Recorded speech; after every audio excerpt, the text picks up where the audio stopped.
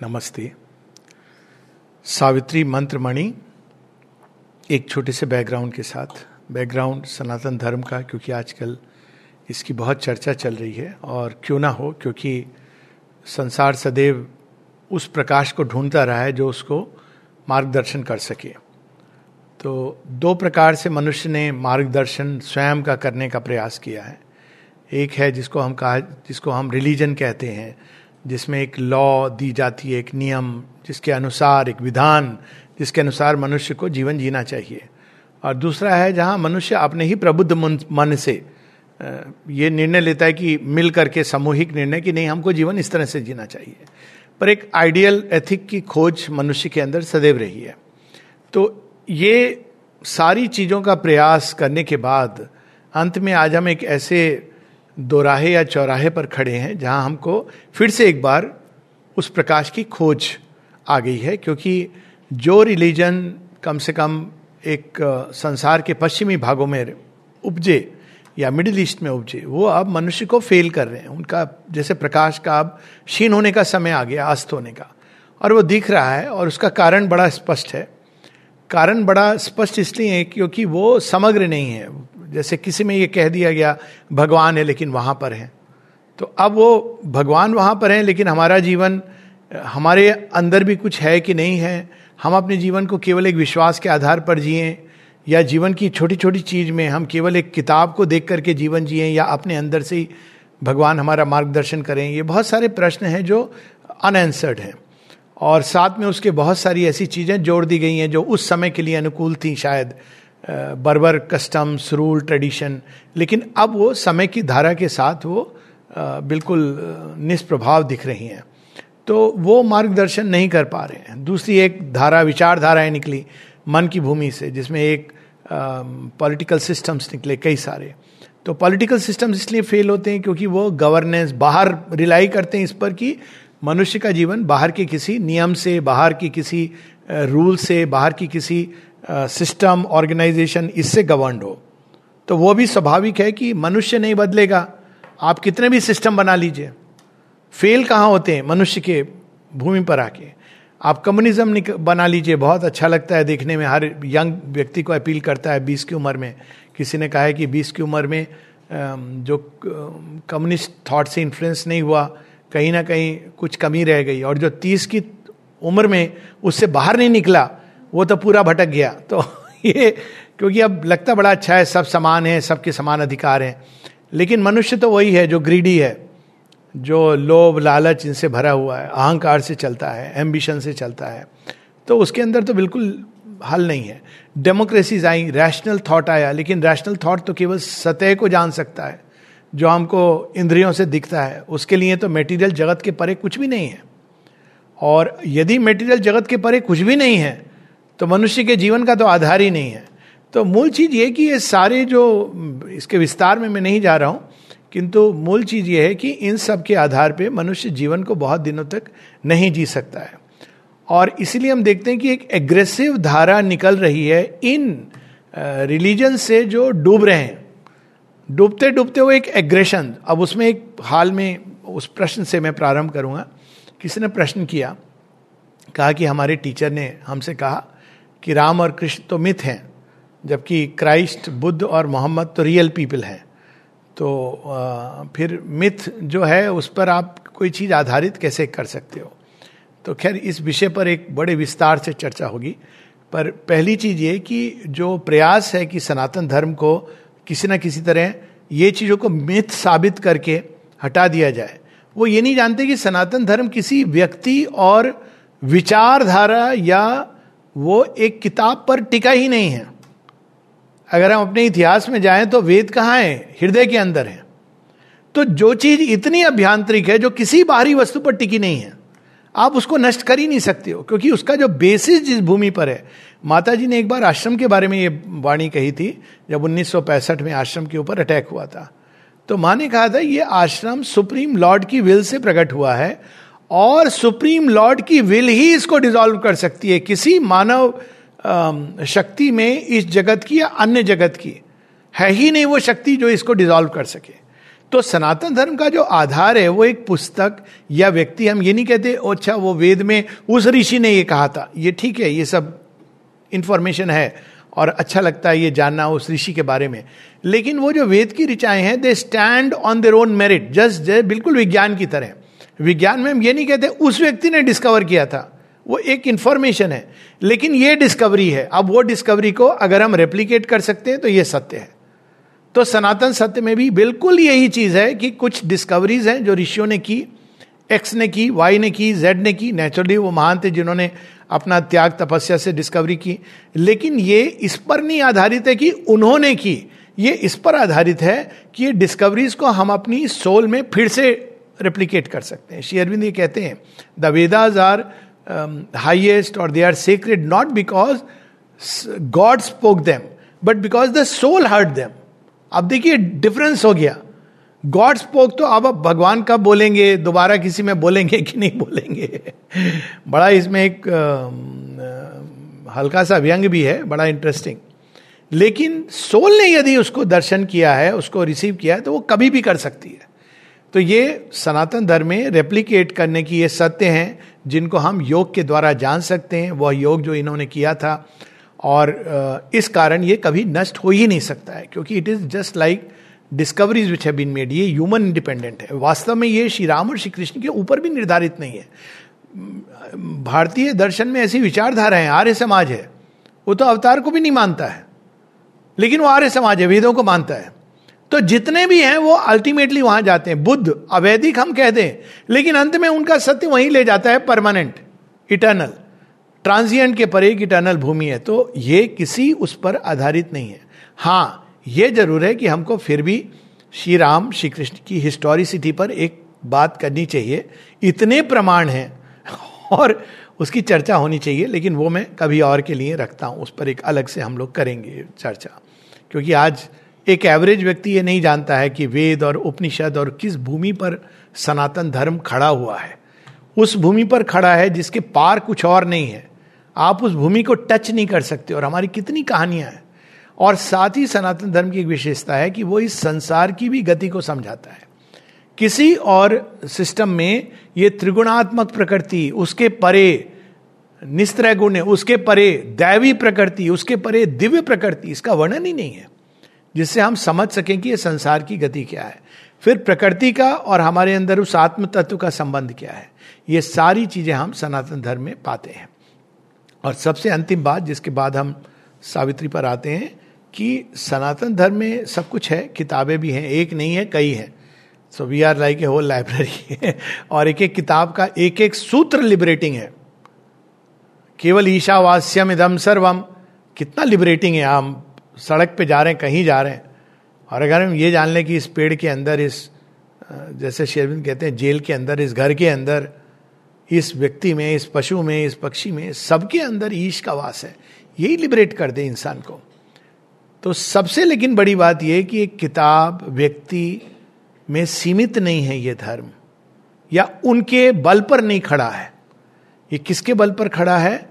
ये अपने ही सत्य पर खड़ा है। और उसके से भी बढ़कर ये बिलीफ नहीं है, हम एक द्वार खोल के उन सत्यों का फिर से दर्शन कर सकते हैं।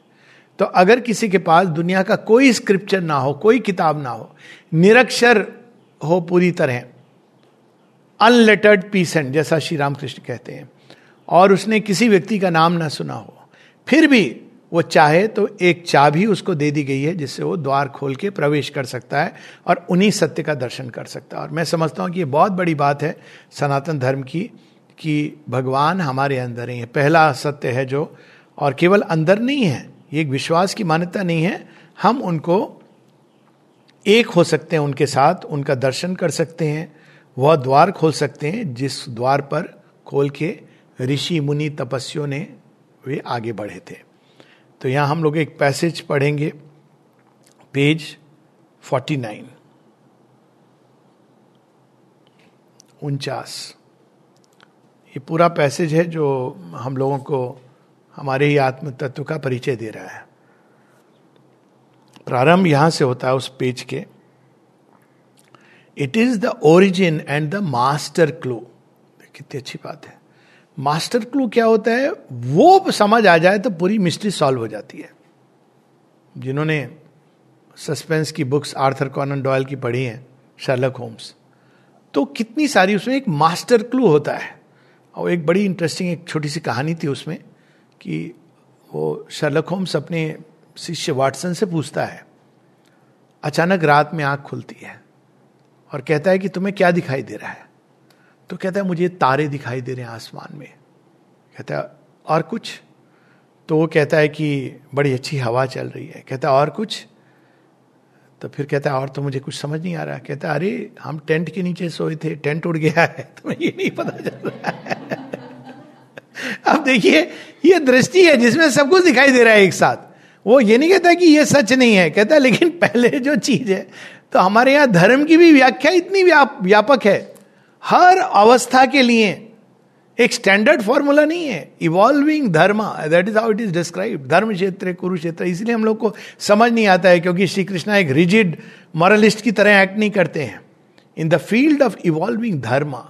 सो यहां पर it is the origin and the master clue is silence overhead an inner voice. ये कहाँ है? अगर हम ऊपर जाएंगे तो मन के परे एक विशाल नीरव शांति में वो विद्यमान है. और अगर हृदय के अंदर जाएंगे, ये दो चीज हैं. ऊपर का हम लोगों ने खाली कर रखा है, लेकिन गलत ढंग से कचरा भर के खाली कर रखा है. और यहाँ तो हम जाते ही नहीं है, यहाँ के मंदिर से तो परिचय नहीं है. तो silence overhead an inner voice. और ये हमसे बात करना चाहते हैं, लेकिन हम लोग इतने व्यस्त हैं नॉइज में. शेरविन दिखते हैं ना हु में, we are lost in the pomp and the pride of our passions, we are bound by our thoughts where we hold our selves free. और वो कहते हैं the master of man and his infinite lover is close to our hearts had we vision to see. अब देखिए कितनी बड़ी ये gift है हम लोगों को कि हम इस सभ्यता के में बड़े हुए हैं, पले बड़े हुए हैं, जहां हमको बचपन से ये सिखाया गया कि बच्चे भगवान तुम्हारे अंदर है. केवल तुम्हारे अंदर नहीं है, सबके अंदर है. इसके आगे बाकी सब अपने आप आ जाता है. A living image seated in the heart. और जो भगवान है वो इमेज तो बाहर भी है, छवि है, लेकिन उसको प्राण प्रतिष्ठा करनी होती है. बाहर जब हम छवि मन में भी होती है, मानसिक पूजा जो करते हैं मन में, लेकिन छवि को आपको एक्टिवेट करना पड़ता है. छवि बाहर भी होती है, आइडल, जिसमें आप विग्रह को प्राण प्रतिष्ठा करते हैं, लेकिन ये छवि सतत जागृत है, जीवित है. Living image. इमेज के परे एक रियलिटी है, लेकिन वो एक इमेज के रूप में हमारे अंदर विद्यमान है. Living image seated in the heart, an unwalled wideness and a fathomless point. कई बार लोग ये पूछते हैं, उनको ये एक्सपीरियंस होता है. कुछ लोगों को मैं जानता हूं कि श्री अरविंदो को देख रहे थे, कोई बड़ी कष्ट में थे, अचानक उनको ऐसा लगा कि श्री अरविंद की आंखें मूव्ड, या माता जी के साथ. तो पूछते हैं क्या सही था? तो बताना पड़ता है यही सत्य था, लेकिन तुमने इस सत्य को अपनी सोल की आंख से देखा, क्योंकि उस समय इंटेंस क्राइसिस के कारण या जिस भी कारण अचानक आप उन आंखों के संपर्क में आ गए जिन आंखों से हमको देखना चाहिए. कुछ दिन पूर्व ऐसी कैजुअली किसी ने पूछा कि आपने मां को देखा है? तो मैंने कहा इन आंखों से नहीं देखा है. ये आंखें क्या देखती हैं? ये तो एक फ्रेम देखती हैं. तो living image seated in the heart, an unwalled wideness and a fathomless point. एक ऐसा बिंदु है, कई बार आत्मदर्शन में भी बिंदु के रूप में सोल का दर्शन होता है. एक ऐसा बिंदु है जिसकी गहराई में आप उतरेंगे तो कोई अथाह है, अथाह अपार अनंत बिंदु. एक डोर है, फैदमलेस पॉइंट, लेकिन अनवॉल्ड वाइडनेस. और विशालता के ट्रू यूनिवर्सलाइजेशन का यही एक मार्ग है. उसके बिना सारा ग्लोबलाइजेशन, इंटरफेथ डायलॉग और पता नहीं क्या क्या करते हैं मनुष्य, debate, discussion, will not lead us to true unity and harmony. क्योंकि उस तरह से अगर हम यूनिवर्सलाइज करते हैं तो खिचड़ी बन जाती है. किस चीज को कहाँ रखना हम ये भी नहीं जानते, और अक्सर एक विचारधारा दूसरी विचारधारा पे हावी होने लगती है. तो यूनिवर्सलाइजेशन करने का क्या उपाय है? अपने ही सोल में उतर के उसके इन्फिनिट एक्सपेंशन में चले जाना। ऐसे ही तो हमारे ऋषि मुनि तो गए नहीं थे कहीं ट्रैवल, उनका कितने विशाल थे। कई बार जब हम लोग पढ़ते हैं कहानियों को, कम से कम पता नहीं सबका परिचय होगा, मेरा परिचय तो है ही है, महाभारत रामायण कहानी से, मुझे लगता है कितने विशाल थे ये। माय गॉड, वो किस चेतना में रहते थे जिसको आज के समय में जो मोस्ट फ्रीडम लविंग लिबरल, वो शर्म से पानी पानी हो जाएगा, उसको समझ ही नहीं आएगा कि इन्होंने कितने विशाल, किस भूमि पर उठे हुए थे ये ऋषि। तो विशालता की भूमि पर कहां से उठे थे? इस हृदय के गुफा से। उच्छृंखल नहीं थे, स्वच्छंद नहीं थे, पर स्वतंत्र थे इन द रियल सेंस। और वो इस द्वार से the truth of all these cryptic shows in space. Cryptic shows यानी ये जैसे एक फिल्म होती है तो दो तरह के लोग होते हैं, वो कहते हैं इस सीन में ये होने वाला था, उस सीन में ये हो सकता था, ऐसा करना था। पूछो भाई पिक्चर का अर्थ क्या था? अब वो नहीं समझ आ रहा है। जैसे कुछ समय पहले केरला स्टोरी आई, तो अब केरला स्टोरी के बारे में भाई वो एवरेज है, उसका डायरेक्शन, उसका जो स्क्रीनशॉट्स हैं वो बेटर हो सकते थे, लेकिन पिक्चर सुपर हिट हुई क्योंकि उसके अंदर एक सत्य है जिसको हम देखना नहीं चाह रहे थे, वो पिक्चर उसको दिखाती है हमको।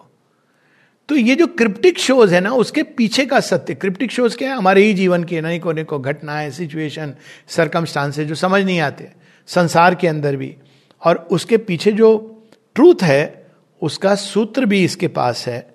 The real towards which our strivings move. हम जो खोज रहे हैं असल चीज वो यहां पर है, फैदमलेस पॉइंट, लिविंग इमेज। और हम लोग इसको जगह जगह खोज रहे हैं। ये व्यक्ति ये तो मिस्टर परफेक्ट होगा, ये महिला वो मिस परफेक्ट होगी, ये प्राइम मिनिस्टर ये तो भूल नहीं कर सकते, ये प्रेसिडेंट परफेक्ट। आप धोखा खाओगे। अच्छी बात है, हैं ऐसे लोग, विभूतियां बहुत नाइस, पर जब तक आप अपने अंदर के डिवाइन को नहीं ढूंढ लेते तब तक ये सारी चीजें टेम्पररी हैं, ट्रांजिएंट हैं, ये बदल सकती हैं। The secret grandiose meaning of a life. कोई सड़क पे खड़ा हो, बेगर भी है, इसीलिए हम लोगों के यहाँ कितनी सुंदर बात है। हम ये सब नहीं कहते ऑर्फेनेज, पुअर लोगों को हम आर्म्स देंगे, ये कंसेप्ट नहीं है। क्या शब्द यूज किया जाता था गरीब व्यक्ति के लिए? दरिद्र नारायण, है ना? हम लोग ऐसी, ये हमारी सभ्यता है। दरिद्र नारायण, नारायण उसमें भी वास है।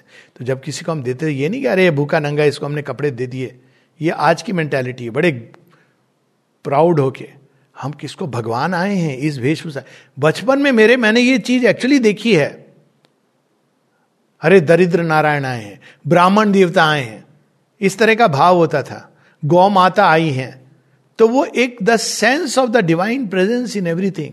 यहां तक कि नाग देवता के दर्शन हुए। ये नहीं बोलते थे यार रास्ते में हमने कोबरा देख लिया। एक्चुअली लैंग्वेज ये थी। सूर्य देवता के दर्शन, वो तो चलो समझ आता है, लेकिन नाग देवता के दर्शन हुए। दिस इज अ लैंग्वेज जो जिस संस्कार में बड़ा हुआ हूं। सांप देख लिया ऐसे नहीं बोलते थे। वो भी देवता है। तो पीपल को भी वो, क्योंकि हर चीज के अंदर भगवान का वास है। इस भाव से मुझे तो बहुत प्राउड फील होता है कि मैं उस सभ्यता को बिलोंग करता हूं। अक्सर जब लोग कहते हैं तो मैं कहता हूं हम लोगों को मालूम ही नहीं है, परिचित नहीं है, इसलिए हम लोग ये बातें सुनते हैं। नहीं तो हम तो कहेंगे कि हम बर्बर नहीं है। हम लोगों को सिर से पांव तक नहीं ढकते, जानवरों को काट नहीं देते भगवान को खिलाने के लिए, सब हम लोग नहीं करते हैं। हम तो एक बहुत विशाल भूमि पर जीने वाले लोग हैं, जो हर पशु पक्षी हर चीज के अंदर, नाग के अंदर भी हम देख रहे हैं। शिव जी का नाग है, वासुकी है, तो हम उस सभ्यता को बिलोंग करते हैं। और इसके लिए बहुत हम लोग गर्व होना चाहिए कि कितनी रिफाइंड और डेवलप्ड सिविलाइजेशन है और कंटिन्यूअस है, और इसीलिए कंटिन्यूअस है। तो यहां पर a treasure of honey in the combs of God, यहां है वो आनंद जिसको हम बाहर ढूंढ रहे हैं। और यहां पे वो ट्रेजर ऑफ हनी है in the combs of God. मतलब भगवान ने अंदर में एक रचना की ऐसी, जैसे कूम्स होते हैं ना, उसके अंदर निचोड़ के उसमें हनी निकलता है छिपा हुआ। तो इसके अंदर जब हम प्रवेश करते हैं तब हमको उस हनी कुंभ के अंदर, और वही हम देखते हैं ना मातृ मंदिर का, तो मातृ मंदिर का ऐसे ही लगता है ना हनी कुंभ जैसा, लेकिन अंदर में हनी छिपा हुआ है। What is symbol it is. तो a splendour burning in a tenebrous cloak. अब देखिए, अब आजकल लोग लड़ रहे हैं रेसिज्म पर, कितनी तो उन्होंने क्या 86 तरह की LGBTQ+ पता नहीं किसमें उलझे हुए. ये टेनेब्रस क्लोक है, वस्त्र के ऊपर, परिधान के ऊपर. भारतवर्ष में लोग कहते हैं जाति, लेकिन जाति वाज नॉट डेरोगेटरी. और हम रेसिस्ट हो नहीं सकते, क्योंकि हमको तो यही सिखाया गया कि दे नहीं देही को देखो, रंग पे, इस पर, ये चीजें इंपॉर्टेंट नहीं है. लेकिन अंदर में स्प्लेंडर बर्निंग, वो चीज इंपॉर्टेंट है. It is our glory of the flame of God. क्या बात है, भगवान का ही एक अंश, ममे वंश, फ्लेम ऑफ गॉड. भगवान की एक ज्योतिपुंज, ज्योति शिखा, वो हम सब के अंदर वास करती है. और सच में अगर हम सनातन धर्म के इन सत्य को लेकर के जीने लगे तो क्या नहीं बन सकता है भारत. इसी के आधार पर उन्होंने एक सभ्यता खड़ी करी थी, जो विच रिफ्यूज टू डाई. कितने अटैक्स हुए, पोर्चुगीज में सबसे ऊपर रखता हूं, क्योंकि जितना नरसंहार और विभत्स कार्य उन्होंने किया है, ना अंग्रेजों ने किया, ना अलेक्जेंडर ने किया, ना मुगलों ने किया. और फ्रेंच तो बेचारे बड़े सीधे साधे लोग थे, सच पूछा जाए तो. वो आ गए, कब्जा किया उन्होंने, पर वेरी लेड बैक पीपल, अगर आप पौंडीचेरी के इतिहास को देखो. लेकिन बाकियों ने तो किया, फिर भी वो इट डिड नॉट डाई. और क्यों नहीं डाई करती है? क्योंकि हमारे अंदर वह ग्लोरी है, our golden fountain of the world's delight and immortality cowled in the cape of death. जब किसी सभ्यता ने या किसी व्यक्ति ने अपने अंदर अमृत तत्व के स्रोत को छू लिया, तो उसको कौन मार सकता है? उस सभ्यता को आप मार कैसे सकते हो? ऐसे रिलीजन्स हैं जो इसको नहीं मानते कि अंदर में कोई एक इमॉर्टल सोल है जो साइकिल्स में आती है. वो वाइटल उसको कहते हैं कि रूह जो पड़ी रहती है, पता नहीं मरने के बाद, और एक दिन उठेगा, लास्ट जजमेंट होगा. हम तो ये मानते हैं कि सोल को मार नहीं सकते आप. तो जो सभ्यता इस सत्य पर डेवलप्ड है कि an immortality cowled in the cape of death, बार बार मृत्यु के द्वार से गुजरती है, लेकिन उसको मार नहीं सकते, वो अविनाशी है. तो इस पर जब आधारित करके हम जीवन जिएंगे तो क्या भय होगा? ईशावास्य उपनिषद में श्री अरविंद का एक बहुत सुंदर गुरु और शिष्य का संवाद है. उसमें गुरु ये कहते हैं, तुम मुझे मारोगे, जज को संबोधित करके, तुम्हारे अंदर वो सामर्थ्य नहीं है कि तुम मुझे मार सको. यदि तुम्हारे अंदर इतना सामर्थ्य हो जाए कि तुम पर्वतों को हिला सको और आकाश को बांध सको, तब तुम मुझे मारने का प्रयास करना. फिर वो कहते हैं, हाँ हो सकता है कि तुम इस देह को चुभो दो बर्छों से, भालों से, और कहो कि मर गया, लेकिन ये तो कि एनिमल क्यूल्स हैं, ये मैं नहीं हूं, मुझे तुम कदापि नहीं मार सकते. अब देखिए, जो मनुष्यता इस भाव से डेवलप हो, उस मिलिट्री के सामने कौन लड़ सकता है? वो कोई आर्म्स पे डिपेंड नहीं करेगी, वो इस शौर्य और वीर्य पे डिपेंड करेगी कि आई एम द डेथलेस. और ये है भारत मिलिट्री में अभी भी है. आप जाएंगे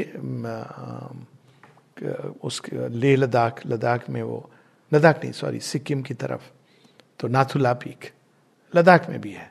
जगह जगह जब आप स्टेप्स ले रहे हैं ना, नाथुला की तरफ जा रहे हैं, तो गीता के श्लोक उसमें कहीं कहीं लिखा हुआ है, ये अविनाशी आत्मा अजर अमर है. उसको पढ़ के लगता है कि कौन चार्ज नहीं होगा. हम लोग तो नारा देते हैं, हमारी बैटल क्राई है. बैटल क्राई क्या है? हर हर महादेव. या हमारी बैटल क्राई है जय भवानी.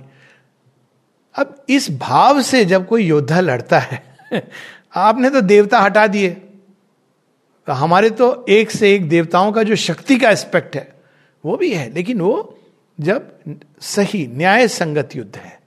ये नहीं कि हम जाकर के किसी को उजाड़ दो, मार डालो, ऐसे नहीं है. न्याय संगत युद्ध.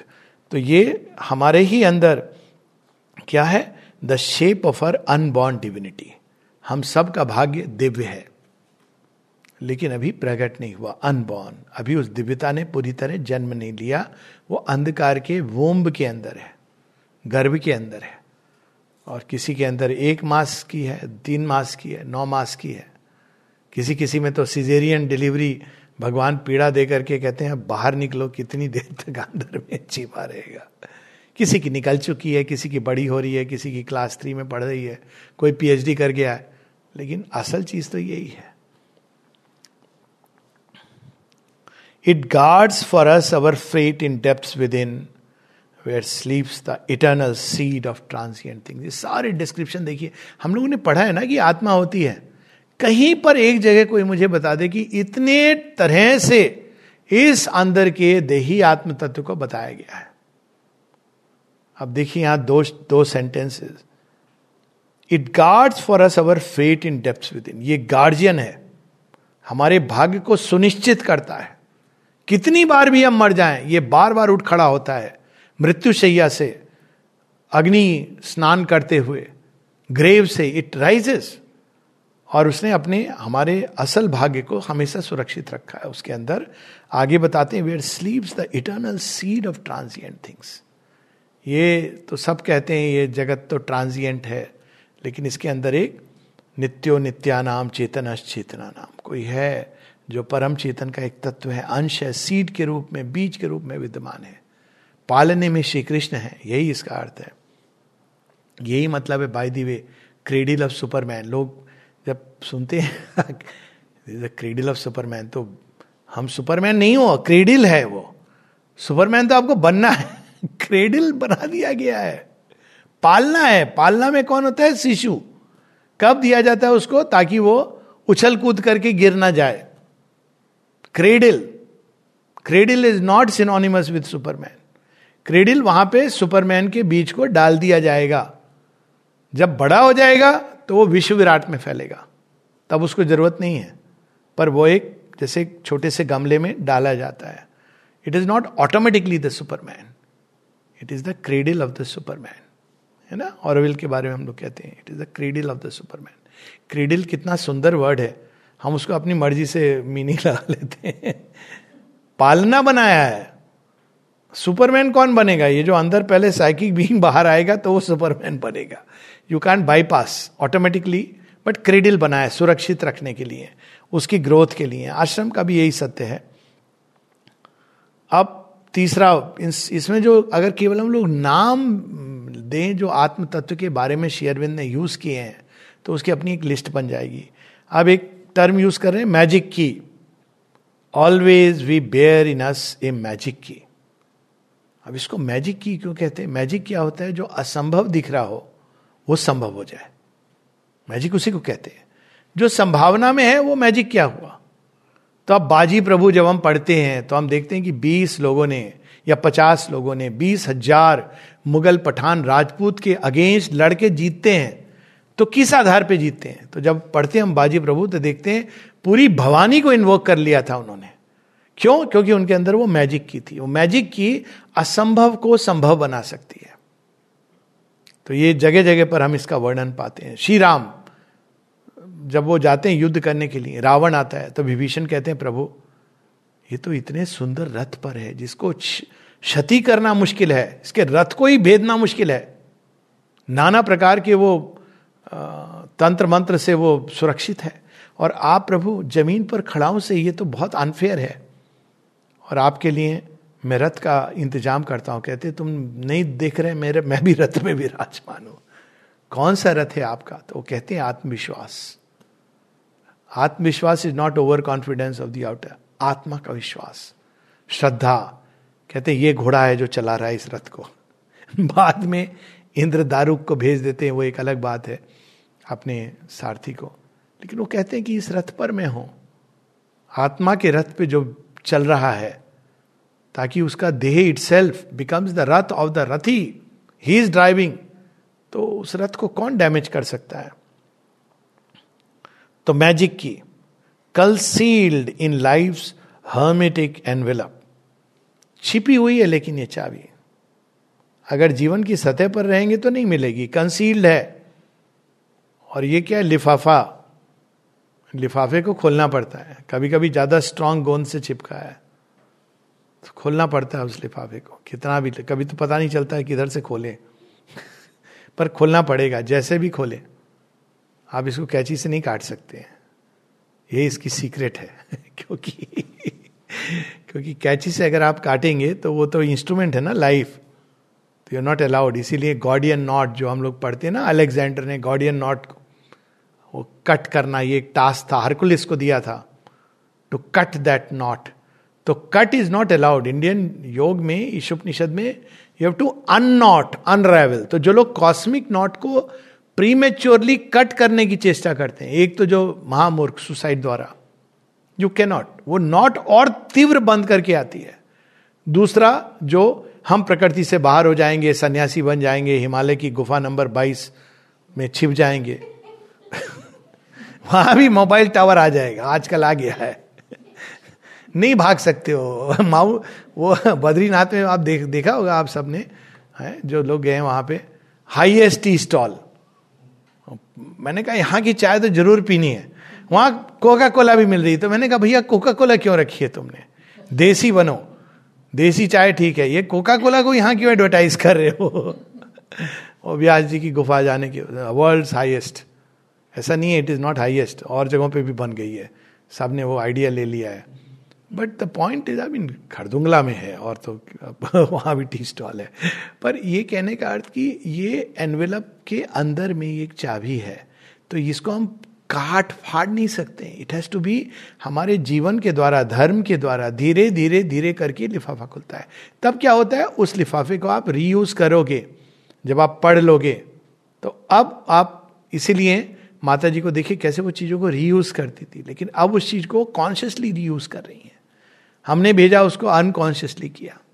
तो इन लाइफ हर्मेटिक एनवेलप. अब एक और शब्द आ रहा है, a burning witness in the sanctuary.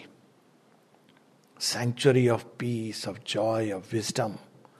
जहां पे जाके नॉलेज भी अगर चली जाए उस सैंक्चुरी में, तो अपना सिर नीचे खड़ी होके झुक जाती है विनम्रता से. अगर कोई ज्ञान से पूछे आप क्यों यहाँ बैठे हैं, आप तो सिंहासन पे बैठे, बोले वो बाहर हम बैठते थे सिंहासन पे फूल मालाओं के साथ, लेकिन यहां तो मैं विजडम के पोर्टल पे हूं. श्री अरविंद की एक कविता है जिसमें वो कहते हैं, long I sit drinking the wine at wisdom's portal. क्योंकि वहां तो आनंद का राज्य है, उसको मैं पीने के लिए आया हूं. बाहर जाके बैठ जाऊंगा तख्तो ताज पे, वाइज मैन. यहां कौन वाइज मैन है, यहां तो वो वाइज मैन है जो ये जान गया कि सारी विजडम तो केवल एक की है, और विनम्र हो जाता है. श्री अरविंद सोल की खोज में सावित्री का प्रारंभ वहीं से होता है कि पूरा even humility seem too proud a state. तो वहां तो इस तरह से बैठ जाते हैं जैसे हम समाधि के पास देखेंगे सब लोग बैठ जाते हैं. वहां ये नहीं होता है कि आप मिनिस्टर हैं तो आपको एक स्पेशल चेयर दी जानी चाहिए, नहीं दी जानी चाहिए. हमारे यहाँ की ये परंपरा नहीं है. हमारे यहाँ यज्ञवल के चरणों में गुरु बैठते थे, गुरु के चरणों में राजा बैठते थे. ये हमारे यहाँ की परंपरा है. अब थोड़ा बहुत हम लोग परंपरा से टिक गए, लेकिन that is the right way, क्योंकि इससे बड़ा तो कोई नहीं हो सकता, कुछ नहीं हो सकता. ये भाव, और उनके लिए भी अच्छा है कि भाई आपको भी, आप क्यों आए हो, आप आए हो कि आपको एक ऐसा ज्ञान जो कहीं नहीं मिला, एक ऐसा आशीर्वाद, एक ऐसी कृपा, तो आप उसके लिए विनम्रता से ही स्वीकार करोगे, तभी रिसीव करोगे. तो यहां पर है burning witness in the sanctuary. कौन है वो? सर्व साक्षी, सब देखा है उसने. आप कहते रहिए मैंने तो ये नहीं किया, उसने में वो मेरे ऊपर गुस्सा हुआ था, उसने मुझे ये कहा था, वो कहा था. तो भगवान स्माइल करेंगे, आपको पता चलेगा कि पूरा सच तो बोला नहीं है मैंने. आप बोलोगे वो ऐसा कह रहा था, एक्चुअली हाँ शायद थोड़ा सा मुझे भी गुस्सा आ गया था. फिर स्माइल करेंगे, थोड़ा सा गुस्सा आया था, मैं भी एक आध अपशब्द बोल दिया था. अच्छा, इतना कैजुअली मैं भी एक आध अपशब्द बोल दिया था. अच्छा भगवान मेरी गलती है, मैंने गलती नहीं कह रहा हूं, वो स्माइल कर रहे हैं, गलती नहीं है, पर तू चीजें जैसी है वैसी देख. वो विटनेस से कुछ छिपा नहीं होता है. माँ कहती है रोज रात को ये एक्सरसाइज करती थी कि वो बैठ के सिनेमा के चित्रपटल पे अपने सारे दिन की गतिविधियां देखती थी, कहाँ कहाँ डॉट्स हैं.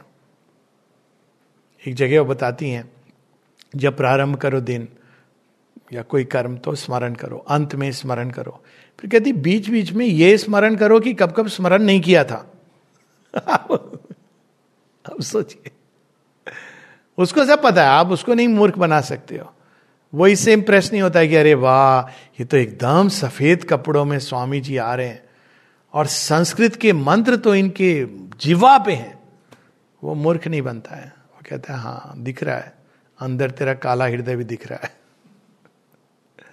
बर्निंग विटनेस, लुक एट क्या वर्ड, बर्निंग लाइट। ये केवल लाइट नहीं है, it is not only light, it is burning. तो इसके अंदर प्रकाश भी है और वो ऊर्जा भी है, यानी विल एंड नॉलेज दोनों है इसके अंदर। इसीलिए वो कवि कृतु है, वो कर्म भी हमको इंपेल करता है। It is a burning witness, regards through time and the blind walls of form, a timeless light is in his hidden eyes. उसकी आंखें ज्योतिर्मय है और वो काल की गति में, प्रवाह में मनुष्य के जीवन जन्मांतर जन्म जन्मांतर को देख रहा है। क्या देख रहा है? वही गति निर्धारित कर रहा है कहाँ जाना है, बड़े जेंटली। जैसे आप होता है ना, हम लोग जब नाव चलाते थे, कागज की कश्ती और बारिश का पानी, तो नाव कभी कभी अटक जाती है। हम लोग क्या करते थे, हल्का सा हाथ से ऐसे कर देते, या स्टिक होती थी, नाला बड़ा गंदा होता था, स्टिक से करते थे, फिर चल पड़ती थी। फिर कहीं इधर उधर आ रही उलझ रही, हम हल्का सा करते थे, बाकी उसको चलने देते थे। तो वो just a little nudge here and there and it keeps the thing on course. He sees the secret things no words can speak. कौन बता सकता है अंदर में क्या क्या होता है, क्या क्या हुआ हंगामे की, ये नहीं मालूम। मुझे बेखुदी कि तूने भली चासनी चटाई। क्या बोल सकता है व्यक्ति डिवाइन के लव के बारे में? सारे शब्द वहां फीके पड़ जाते हैं, उपमाओं से ही कह सकता है। अब तुलसीदास कहते हैं ना उपमा देके, जाकी कृपा लवलेश ते मतिमंद तुलसीदास हूं, पायो परम विश्राम राम समान प्रभु नाही कहूं। जिनकी हल्की सी कृपा से मतिमंद तुलसीदास परम विश्राम पा गया, क्योंकि उसने ज्ञान का अंत वेदांत का दर्शन कर लिया। उन राम के बारे में हम क्या कह सकते हैं? सब ही नचावत राम गुसाई। कैसी अद्भुत बातें उन्होंने इस उपमा के थ्रू उन्होंने ये सब बातें कही हैं। एक वो बड़ी अच्छी है, वो बड़ी बार बार याद करने योग्य है, रामायण की एक छपाई है। कहते हैं कि हो ही है सो ही जो राम रचि राखा, को करी तर्क बढ़ाओ शाखा। डिस्कस कर लो, प्लानिंग कर लो जितनी भी, हो ही है सो ही जो राम रचि राखा। Surrender to the divine. ये यही बोलता है कि देख भाई मन बहुत हो गया, ये कर लिया ना तूने, सब अजमा लिया, चुप हो जा। थोड़ी देर बाद मन फिर नहीं ये प्रोसेस मैंने नहीं करी, अच्छा ठीक है कर ले थोड़ी देर, बर्निंग विटनेस। फिर थोड़ी देर बाद कहता है नहीं भैया भूल हो गई पक्का, हाँ अब चुपचाप बैठ, मुझे करने दे। थोड़ी देर बाद वो फिर उचकता है, उछलता है, क्योंकि उसको ये दिखाई देता है। ये बर्निंग विटनेस उसको ले जाता है इन सब के थ्रू। अंत में वो कहता है शरणम शरणम शरणम शरणम शरणम शरणागति। He sees the secret things no words can speak and knows the goal of the unconscious world. Man is misleading himself, but divine is leading him. मनुष्य के ऊपर छोड़ा जाए तो होप कहाँ से आएगी? तो वो तो अनकॉन्शियस है हम लोग, इसलिए हम जो हैं सो हैं, और जो हैं सो हैं। बड़ी कोई बखान करने की चीज़ नहीं। मुझे तो समझ नहीं आता लोग कैसे बखान करते हैं। मैं जी ये हूँ, मैं वो हूँ, मैंने वहाँ पे इतनी पढ़ाई करी। कोई बोलने की चीज़ है, मतलब अगले मिनट आपको भरोसा नहीं इसका क्या होने वाला है। आपको इंटेलिजेंस तो प्रकृति ने दी या भगवान ने दी, बाकी सारी चीजें तो आपकी अपनी नहीं है, कुछ भी नहीं है। जब जन्म लेता आदमी तो कितना असहाय होता है, माता पिता से लेके सब कुछ has been given to you, तो किस बात का अभिमान? अनकॉन्शियस, लेकिन फिर भी ये जानता है कि ये बंदा अनकॉन्शियस में इसको कहाँ ले जाना है। हम सो रहे हैं लेकिन वो जाग रहा है, इट इज ऑलवेज अवेक। और लास्ट में, and the heart of the mystery of the journeying years, कितना अद्भुत उसमें मिस्ट्री, ये जीवन एक रहस्य है, लेकिन इस रहस्य की जो कुंजी है, जो कोर है, क्यों है ये रहस्य? हार्ट। हार्ट क्या होता है? जो इंपेल करता है चीजों को। रहस्य, परम रहस्य, आश्चर्यवत पश्यति कश्चिदिनम, इसका प्रारंभिक सूत्र कहां है? तो वहां पर heart of the mystery of the journeying years. ये सारा हमारे ही आत्म तत्व का वर्णन है। अनेकों अनेकों ऐसे रहस्य सावित्री में। वैदिक, जैसा मैंने बताया कि वेदों की एक बड़ी सुंदर बात यह कि ये फिनिश्ड प्रोडक्ट नहीं है। क्यों? क्योंकि आत्मा दर्शन का अनंतता, जो बेसिक ट्रूथ्स है वो हमेशा है, फंडामेंटल ट्रूथ्स, कि there is one eternal reality, call it by any name, ये फंडामेंटल ट्रूथ है जो लॉजिकल भी है। Vedas are very logical. आप रियलिटी को कि कोई भी चीज बोलो, आप निहिल बोलो, जो भी बोलो, अगर आपने लास्ट बेडरॉक पे पहुंच गए हैं उसके, तो you will automatically, it is the reality. Real मतलब जो अंतिम सत्य है, वहां आप पहुंच गए। तो अब कई बार लोग कहते हैं कि ये तो विज्ञान ने भी खोजा है। नहीं खोजा है, वो मटेरियल में भी जितना मैटर के अंदर गया है उसको गतिशील पार्टिकल्स मिल रहे हैं।